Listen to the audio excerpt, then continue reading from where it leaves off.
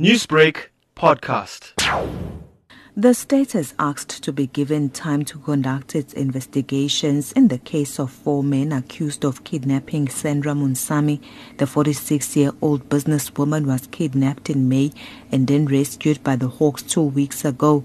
It's alleged that Moonsamy was kidnapped in Pinetown and her kidnappers demanded 140 million rand in ransom.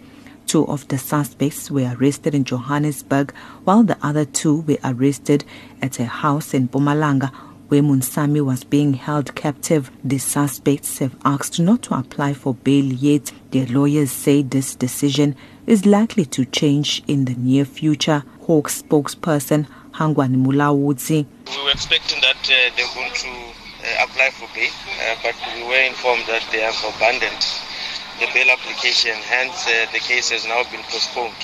At least we have enough time now to be able to investigate the matter thoroughly. There were still other things that were still outstanding.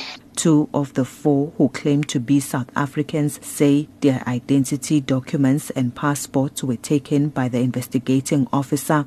The court heard that the state is only in possession of their passports. Mulawudzi says their nationality is yet to be verified. You would recall that last week when we were here, we spoke about the issues of the nationalities of the suspects. 2 of those, they claim to be South Africans, and we are still awaiting the results from Home Affairs. Hopefully, sooner or later, we'll be having that information so that we can be able to present it in court.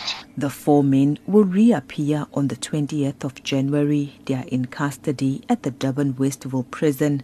Nonjabulo Mntungwa-Makamu, Durban. Newsbreak, Lotus FM, powered by SABC News.